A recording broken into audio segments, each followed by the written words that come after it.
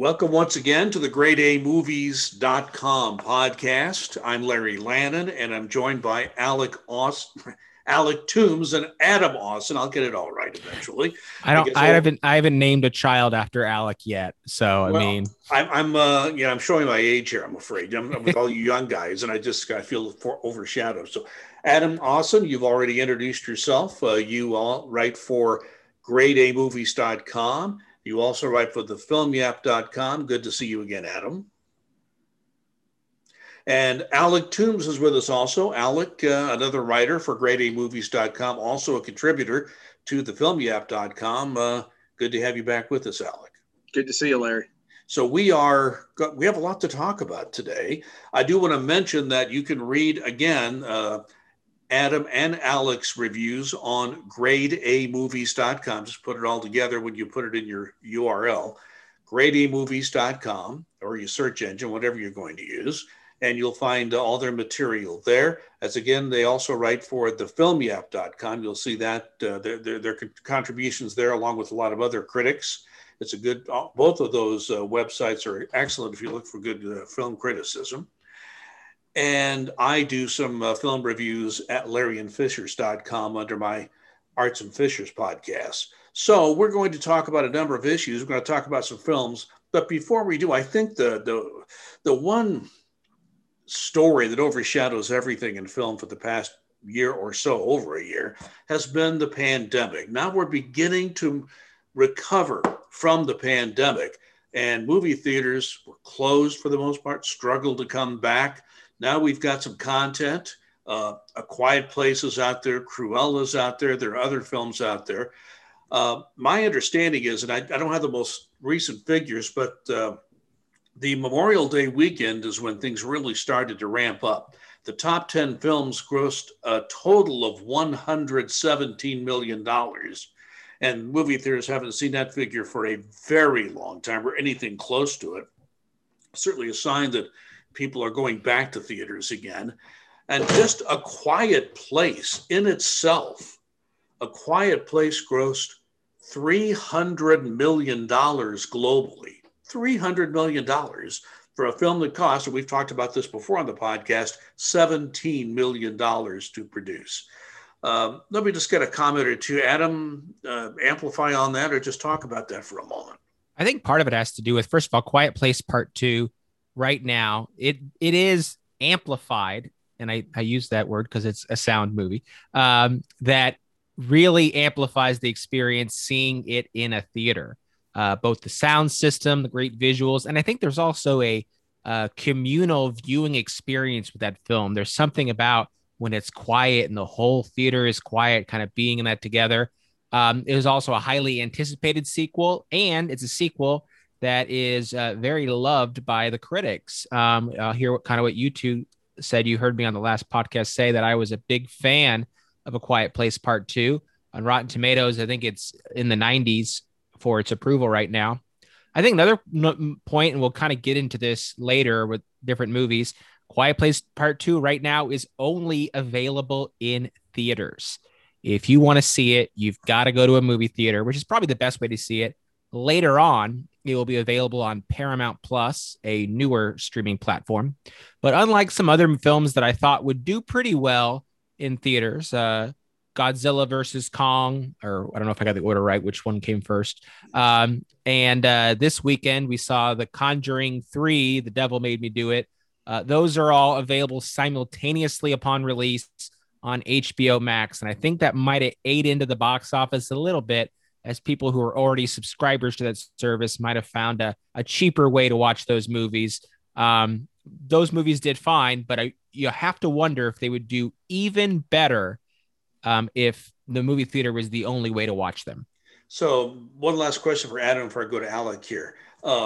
Is this also a sign that Hollywood is now got some of this content they've been holding back for a while?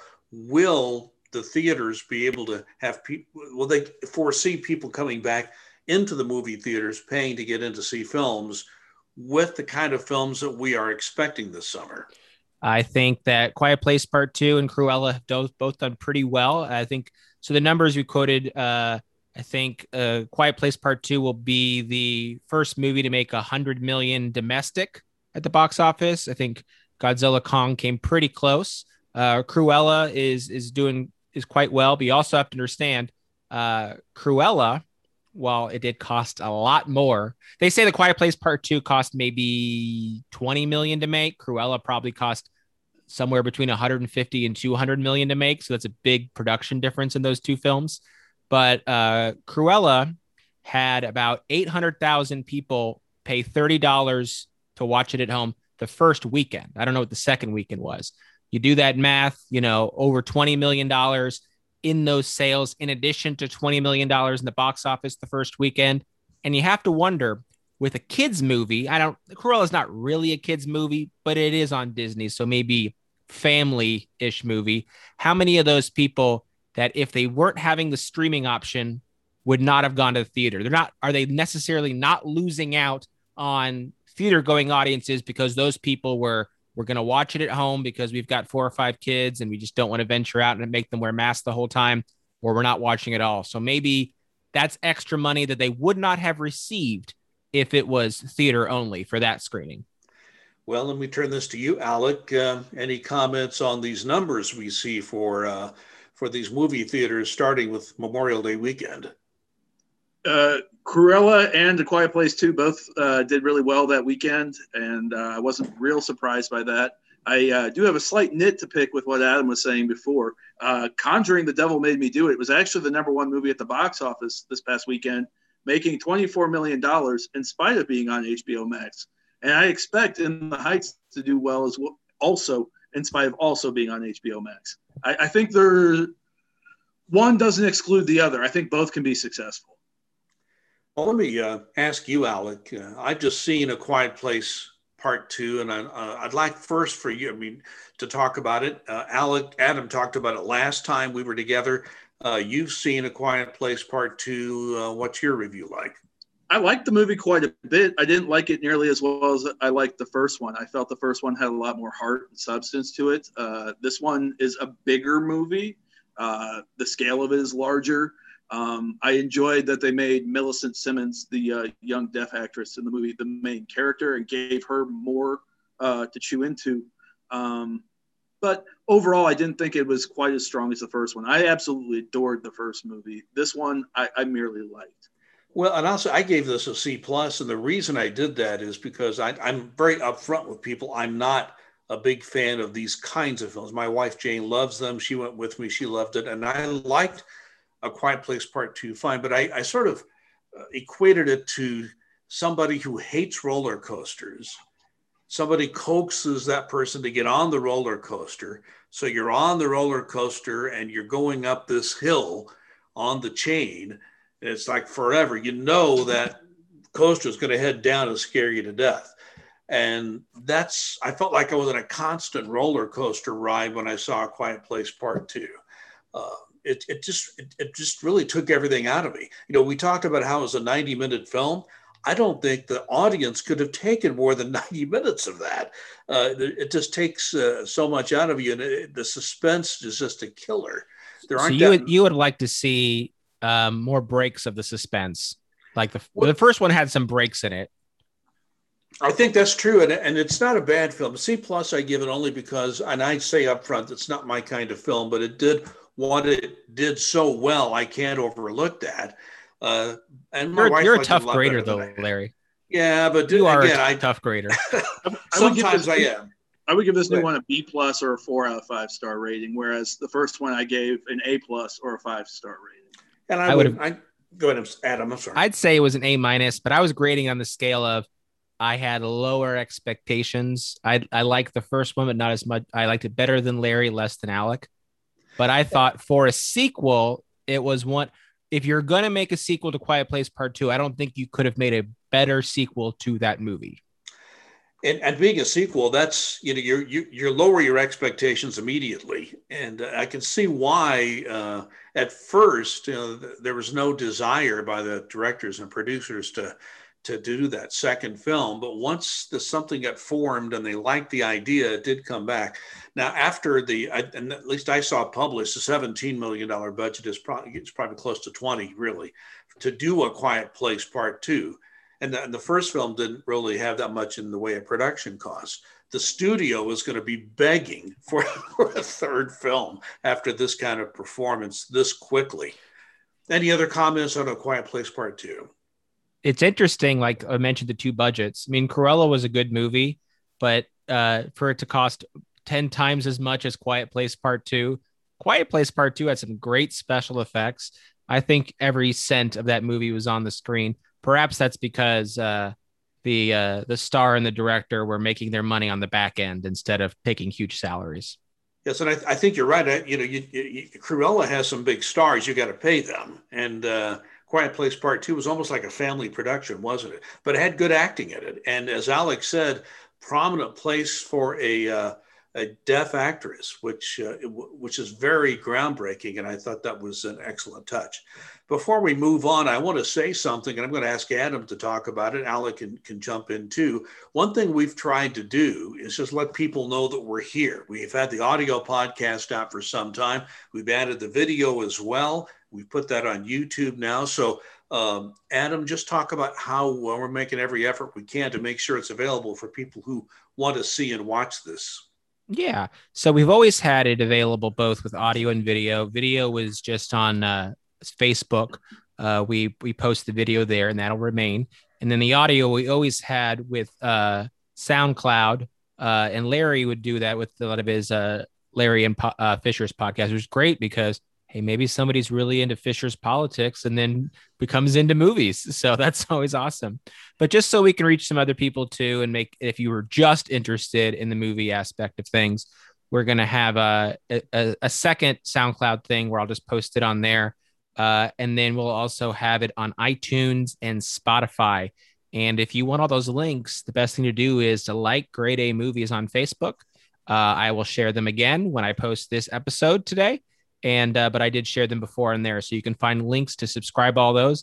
And we're already getting some subscribers and downloads on different platforms, Larry. So branch out to maybe some other people. Just so you know, my podcasts are also on Spotify and on iTunes and so forth, but it wasn't marketed specifically as gradeamovies.com. So I'm glad you're doing that, and we'll hope we get to a wider audience. That's good news. Larry, one more thing before we move on from the box office. I wanted to note the international box office of some things. Quiet Place Part 2 did very well overseas because, there's a lot of silence in the movie. The language barrier didn't matter, the special effects. And one movie that hasn't even come out in the United States is already making a ton of money overseas. And that is the new Fast and the Furious movie, which has already made $250 million worldwide before it even opens in most markets, including the United States. So there is some hope for the box office there, both domestically and internationally with the certain types of films. And the interesting part of that, Alec, I want you to come in on this. That's interesting because different countries have different rules. Some are still basically locked down. Others have opened up like us, or even more open than we are. So those international numbers are interesting, just thinking about that aspect of it. Do you know where the movie's done most of its money thus far, Adam? I'm assuming Asia. Yeah, I think China is, because they kind of get hit first, are now open up the most. Because if you look at the best movies, they're the highest grossing films for the international box office for this year. Fast and the Furious is already high up there, but there's, I think, a film that's a Chinese language film that had made like $800 million box office. And of course, as studio analysts would tell you, the international box office numbers, you have to take them with a grain of salt because they're not always reported as accurately as some other things. I would assume F9 is going to be huge here, though, when it opens later this month. It's going to be. I guarantee. You know about Fast and Furious there? Is that what you're saying? Yes, Fast and Furious. Correct. They call this one F9. Not to insult the audience, and I'm one of them. Folks who are going to go see Fast and Furious 9 probably aren't as concerned with wearing masks or whether or not they're going to get COVID in the movie theater. It's just the truth of the matter. They're going to come out in droves. Do we know the release date on Fast and Furious yet, or June 25th. is that it? Okay, so it'll be just a matter of a few weeks. Let's talk movies now. That's what we're here to do. Alec, I'm going to let you start. You got a couple of reviews out there. Talk about those. Yeah, I wrote a review and published it just before jumping on here today. It was for a horror movie from Canada that came out last week called Spare Parts. It's a very low-budget movie about an all-female punk band who play a biker bar and get into a brawl with a patron who's too handsy with them. There's a gentleman there who witnesses the fight and sees in these women promise for his junkyard gladiatorial league. So they kidnap the women, remove one hand from each of them, and then attach weapons to their hands, saws, axes. The movie is brutal and stupid and tasteless, but I found it very entertaining. You likely know if you're the audience for this movie already or not. So I gave the movie 3 out of 5 stars. Not for all tastes, but I thought it was fun. That is a very interesting take on a film. So you give it high marks for being entertaining, but you've got to take the subject matter with a grain of salt. It's garbage, but it's enjoyable garbage, at least in my humble opinion. Okay, that's enjoyable garbage is a great genre. All right, let's see. I have one other film to talk about. Yeah, I actually watched this morning. You could debate whether it's a film or a comedy special. It's Bo Burnham Inside. It's been on Netflix for about a week now. Burnham made this in the attic bedroom of his home. He directed it, edited it, stars in it, composed all the music for it. It's almost like a rock opera dealing with how this guy dealt with the COVID-19 pandemic and draws other stuff into the equation as well. Dealing with like toxic masculinity, dealing with the internet. I found it very moving. A lot of the issues that Burnham has, I don't have, but I know people that do. I thought it was very thoughtful. I thought it was very funny. I highly recommend it. Okay, sounds good. And where do you find that film? It's on Netflix. I would rate it 5 out of 5 stars. If we're counting as a movie, it's probably my favorite movie of the year thus far. Whoa, okay. Early in the year, but that's good to hear. Okay, Adam, you mentioned this the last time we got together. It's actually coming out, I think, this week. The film is In the Heights. You've actually had a chance to review it. I think you actually reviewed it last time we saw it, but you wanted to sort of hold off until the film was about to come out. So tell us about In the Heights. Yeah, I just wrote my review and I haven't published it just yet. I think it comes out this weekend, both on HBO Max and in theaters. But this is one that I would recommend seeing in theaters, not only because I think the visuals are worth seeing on a big screen, but it's one of the best movies of the year. Definitely the movie of the summer. It is a feel-good movie that I think we all need. And I would go as far to say it is the best movie musical since Chicago, maybe even further back. And that one won Best Picture back in, I think, 2002, 2003 at that time. This is a fantastic movie. Any quibbles I have with In the Heights are due to its source material. So maybe this was Lin-Manuel Miranda, creator of Hamilton's first musical. Back, he workshopped it in 2005. It reached Broadway in 2008. And you can see that it is less sophisticated than Hamilton, but you could see seeds of what he was doing there. But despite that, I think this translation to the big screen is fantastic. It tells the story of Washington Heights, a neighborhood that is mostly Hispanic on the Upper West Side of Manhattan that has become victim of gentrification, rising rents, people in the neighborhood who are moving out and trying to find their way in life, young people. And some of the dance sequences are just fantastic. It is shot on location in actual Washington Heights. So this is a film that I think it's based on a musical, but it is worthy of being made into a movie because instead of seeing 2D backgrounds and set pieces like on Broadway where you have to use your imagination, the streets come alive. And it's probably one of the best background settings for a musical since West Side Story. It is fantastic. You feel like you're there in the streets. There is one fantastic number at a historic pool that was built in the 1930s in Washington Heights with more than 500 extras that were there in this giant dance number in the pool. that is something that I think will go down in movie history as one of the best movie dance numbers. I did read a little about the making of it. It was very cold that day when they filmed it. So that makes it even more impressive that the actors were hiding how cold they were when they're supposed to be this extremely hot scene that took them 2 days to shoot. The director of this film was John M. Chu, which you might know from Crazy Rich Asians a couple years ago. You know, he didn't have a great resume leading up to this. He did Step Up movies, music videos, a sequel to G.I. Joe. So it's not like he was doing critically loved fare. What? I think he made a Justin Bieber movie as well. He did. So he was a lot of concert kind of fare. Crazy Rich Asians caught the attention of critics and audiences because there was some great direction in it. I think this film is going to make him even more of a household name. His next project he's doing is a big screen adaptation of Wicked, which is another beloved musical. So he kind of is taking that path. One thing I want to say just about the making of this movie. This took them years to make this film. I guess back in 2008, right after it was on Broadway, Universal Studios bought the rights to the film and they were going to turn it into a movie. But they fought with Lin-Manuel Miranda because they wanted to put someone like Jennifer Lopez or Shakira in the lead role. He didn't think that was appropriate. So the film sat there until the rights basically expired. They got the rights back. And then Warner Brothers pitched them by actually making a mock-up of the set. This was after Hamilton came out.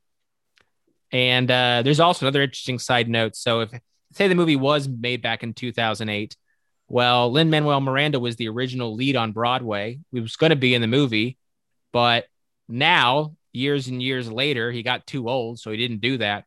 But if he would have made that movie in 2008, while the movie was turned down and he found something else to do, he was traveling and he picked up a book to read, and it was an autobiography or a biography of Alexander Hamilton by Ron Chernow. And of course, that caught his interest, and then the world was changed there. So I guess if they would have made the movie back then, we might not have had Hamilton. Well, not a bad choice on his part. I think it worked out well for him that Hamilton is still around. And yeah, I heard the story about Miranda not being young enough when the film was finally produced, and it was actually his decision, as I understand it. I mean, he was all for not having himself in the film, although he was looking forward to it at 2008 when they were thinking about doing that. I've seen the trailers for films. You can't really think a trailer is going to tell you what a film's about. But after seeing the trailer, what you have just said, Adam, makes me want to go see the film even more. It makes me realize it comes through as the film you see on that trailer. What's interesting is when they were going to make the movie originally, they said there weren't any bankable Latino stars to make this an international movie. Now, of course, Lin-Manuel Miranda is such a big name, you don't need big name stars in it. But, and it's mostly unknown actors in the leads. Miranda said an interesting thing in the interview. He said, you know what, the stars of Crazy Rich Asians, they weren't big, well-named people before that movie came out. That film made them stars. And this film was going to do the same thing for these Latino actors. Anthony Ramos in the lead, who actually had a small role in the original Broadway cast of Hamilton. I think he is going to be a household name after this movie. And I definitely recommend seeing this one. You have one other review you want to talk about. Yeah, this isn't a movie, but it's kind of tied into a movie. If you're a fan of the Marvel Cinematic Universe, you know Loki. Loki is the villain from the Thor movies and the first Avengers film. He has his own spin-off television series dropping on Disney Plus. No extra charge if you're a subscriber this Wednesday. And I got to see the first 2 episodes, and it was a delight. I enjoyed it, especially Owen Wilson, who is one of the lead actors on it. Owen Wilson is kind of an underrated comedic talent, I think. It's a funny, interesting, full of mystery show with a lot of time travel and a villain in the lead of Loki, where he's kind of a sympathetic villain. It kind of reminded me of Quantum Leap at times because they're jumping from time period to time period. And unlike WandaVision, which I was not as big on, this series has a lot of mystery, but they do answer enough questions, at least in the first 2 episodes, that I wasn't bored out of my mind. I was very intrigued, and the first few episodes I really liked. So if you're a fan of the Marvel movies, this Marvel TV show coming out this Wednesday on Disney Plus, Loki, that might be up your alley. Okay, so that's Disney Plus, right? That's not in theaters, correct? That is no, it's a TV show, so Okay. it's in on Disney Plus, and I think the plot of this show will definitely play in to later Disney or Marvel movies. So I don't want to give too much away, but specifically with alternative timelines, that might become a plot point in later Marvel movies. Let me talk about a couple of films that I've seen. The first one is on HBO. It's been on there for about a week or so now. Excuse me, the film is called Oslo. It's about Oslo, Norway. But what it's really about is a set of talks between Palestinians and Israelis that centered there. And it's a really interesting story for the following reason. It was a husband-wife, excuse me, a husband-wife combination. The husband worked for a nonprofit and the wife worked for the ministry, the foreign ministry of Norway. And they both got this idea that they wanted to get talks started between the Israelis and Palestinians. They've been fighting each other for such a long time. They were just kind of running out of energy, and it was time to talk peace. So I won't get into all the details of the story, but it's really about this married couple that have ups and downs, and they took a huge chance. Each of their jobs could have been in jeopardy had this not succeeded, because the wife did not tell her superiors at the Norwegian Foreign Ministry that they were even doing this. So, and then the nonprofit the same way that the husband worked for. So this was a high roll of the dice for both of them. And it actually ended up working out in the end. Although as you watch this and you see the first meeting between the Palestinians and the Israelis, you wonder how these people are ever going to agree to anything, because all they did was at the beginning was just yell at each other about the atrocities each had done to the other. But it's interesting how once that subsided, they talked business, and it was interesting that the sides actually saw an interest in each of them to get something done. Now, things are in even worse shape in the Middle East now, but those Oslo talks are some of what was agreed to there is still in place and still has made the Middle East, that area of the Middle East, a little bit better place to live. So I would recommend it. If you have HBO, Oslo is a very good film. It's not an outstanding film. It's just a good film. And I would say, on balance, I would recommend you see it. The second thing I wanted to talk about is a series, a documentary series, 4 parts, I believe, that's been on Netflix for a while, but I just recently got a chance to look at it. There's so much content on Netflix, who can see it all. But this is called The Sons of Sam: Descent into Darkness. I was a journalist and working in radio news, so you're following every news story as the wire service brings it into you every day. And that whole Son of Sam, New York City situation that went on for months, where they had these killings going on, and the police were desperately looking for this killer. They called him the 44 caliber killer at first, later the Son of Sam. And of course, David Berkowitz was arrested and convicted, actually pleaded guilty in the end. And he's in prison for life right now. But this is all about a man named Maury Terry. Maury Terry had a nice cush job. He worked editing an in-house publication for the IBM company in the New York area. And he became obsessed with the Son of Sam, the whole issue, because he did not believe David Berkowitz could have done all this by himself. And he comes up with this unbelievable web of people who were in Berkowitz's life, uncovers this satanic cult that didn't come out originally, but did come out later, that Berkowitz had been a part of this group, and that maybe some of these people in that satanic cult that met somewhere in New Jersey, not far from New York City, that these people may have been involved in these killings. And anyway, and how people who tended to be in any way involved with them ended up dead, and nobody ever investigated how these people died or who killed them. So it's a fascinating take. And Maury Terry, he was so obsessed with this, it ruined his marriage, it ruined his health, and he ended up dying at a fairly young age. But his friend who directed the film, his name was Joshua Zeman. He doesn't really, reveal the fact that it was his friend, but he takes 3 boxes of material that this Maury Terry guy had put together and did this documentary film with lots of footage that was available from Terry himself and other sources. So Son of Sam has always been, I've never been obsessed with it, but it's an interesting subject because I remember following it day after day as it was happening and how it affected New York City and impacted people. And this documentary reminds everyone just how impactful this was for the people who lived in all the boroughs of New York City. So Sons of Sam, Descent into Darkness. It's a pretty tough film. And there's a lot of ugly scenes in there. So you have to just sort of be aware of that. If you have Netflix, worth seeing.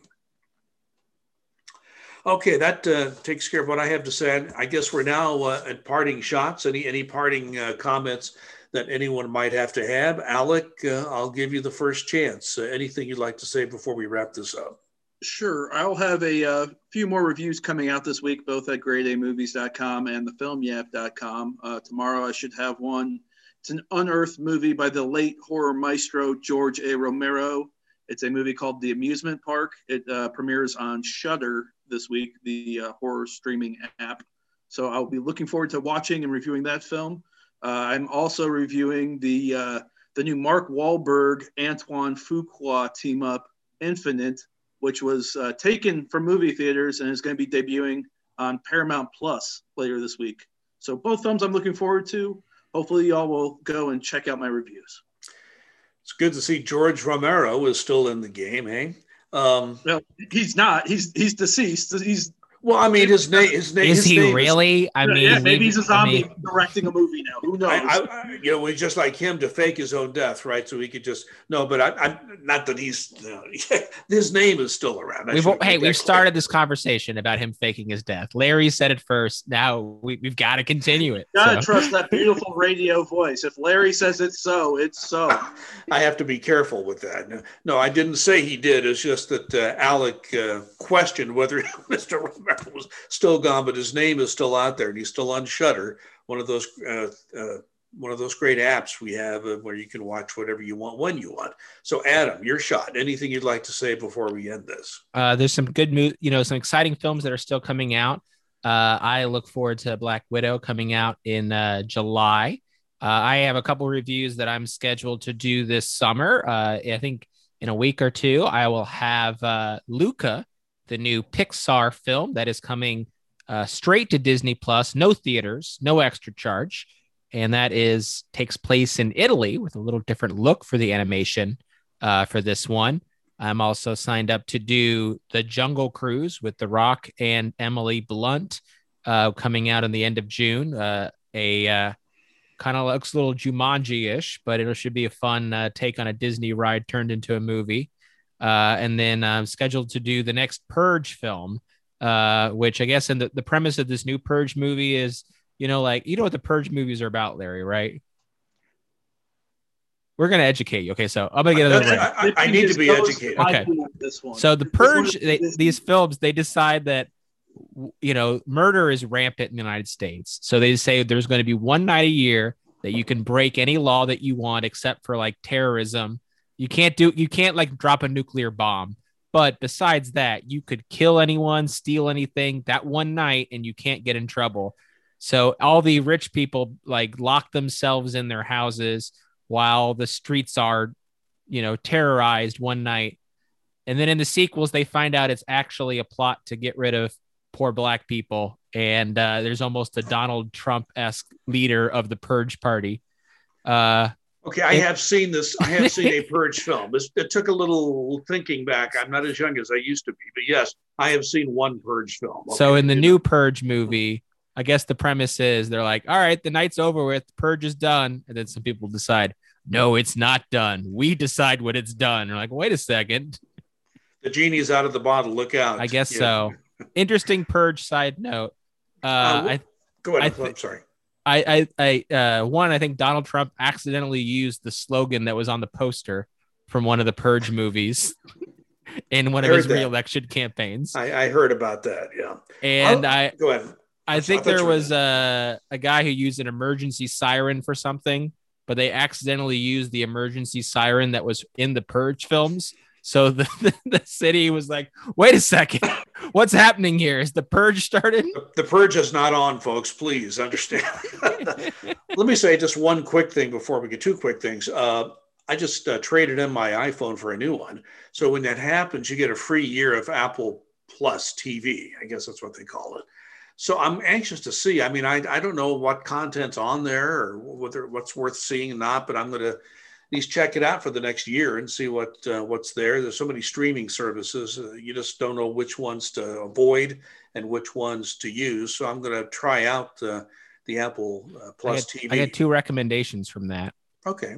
Ted Lasso is fantastic, an Apple TV show. It is a very feel-good show about a football coach who ends up becoming a soccer coach overseas. And it's just a lighthearted comedy that everyone who's watched it has loved it. Also, there is a Sofia Coppola film with Bill Murray in it that is came out last year, On the Rocks. Not the greatest film, but if it's free and included, I think it'd be worth a watch. So did Ted Lasso get the job in Europe because he thought their football was our football, or?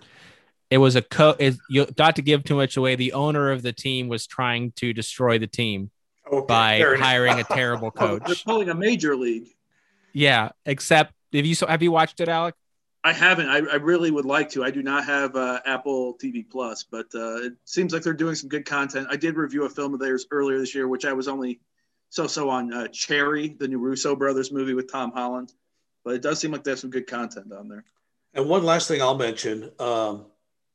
I did see an HBO series which features a well-known film actress, Kate Winslet, and that was The Mayor of Easttown. It's, I think, 7 parts. It's an hour each. One thing I'll tell you about that is just about this little town that you wonder. I've never seen so many messed up people in one little town, including the Mayor of Eastwood, Kate Winslet's character. I can name some cities if you want to. No, watch the series and tell me. Okay, I know a few. Yes, I do, and this sounds like a few. Of course, it's a film, so everything bad happens to everybody. But what I found is that the writing was extremely strong in this film, and Kate Winslet, and she picked up this local dialect, which was very difficult to do. And there's a man that she sort of has a relationship with, and both of them have these British accents, and you would never know that to see them in the film. I saw a little post interview or a little documentary they did at the end of the last episode. And it's amazing how a lot of these people had very different accents than they had in the film. The dialect coach did a great job, but the writing is very strong. And Kate Winslet, based on what the writers said, had input into how some of these scenes were done. She had input into some of the dialogue when she wanted to change. They almost always went along with what she wanted, and that made it a very good series. So it's very well done, well written, lots of plot twists you just don't see coming. The Mayor of Eastwood on HBO just finished it, and really, really enjoyed it, and starring someone who's best known for her films. Okay, gentlemen, if that's it, I want to thank you very much for getting together again. We'll do it again soon. This is the GradeAMovies.com podcast. You can find Alec and Adam's work at GradeAMovies.com. You can find my reviews. You'll find them at LarryandFishers.com under my Arts and Fishers podcast. So we very much thank you for watching and listening our GradeAMovies.com podcast. And we wish you all well, and we hope that you are all well, that you are well, and that you please be kind.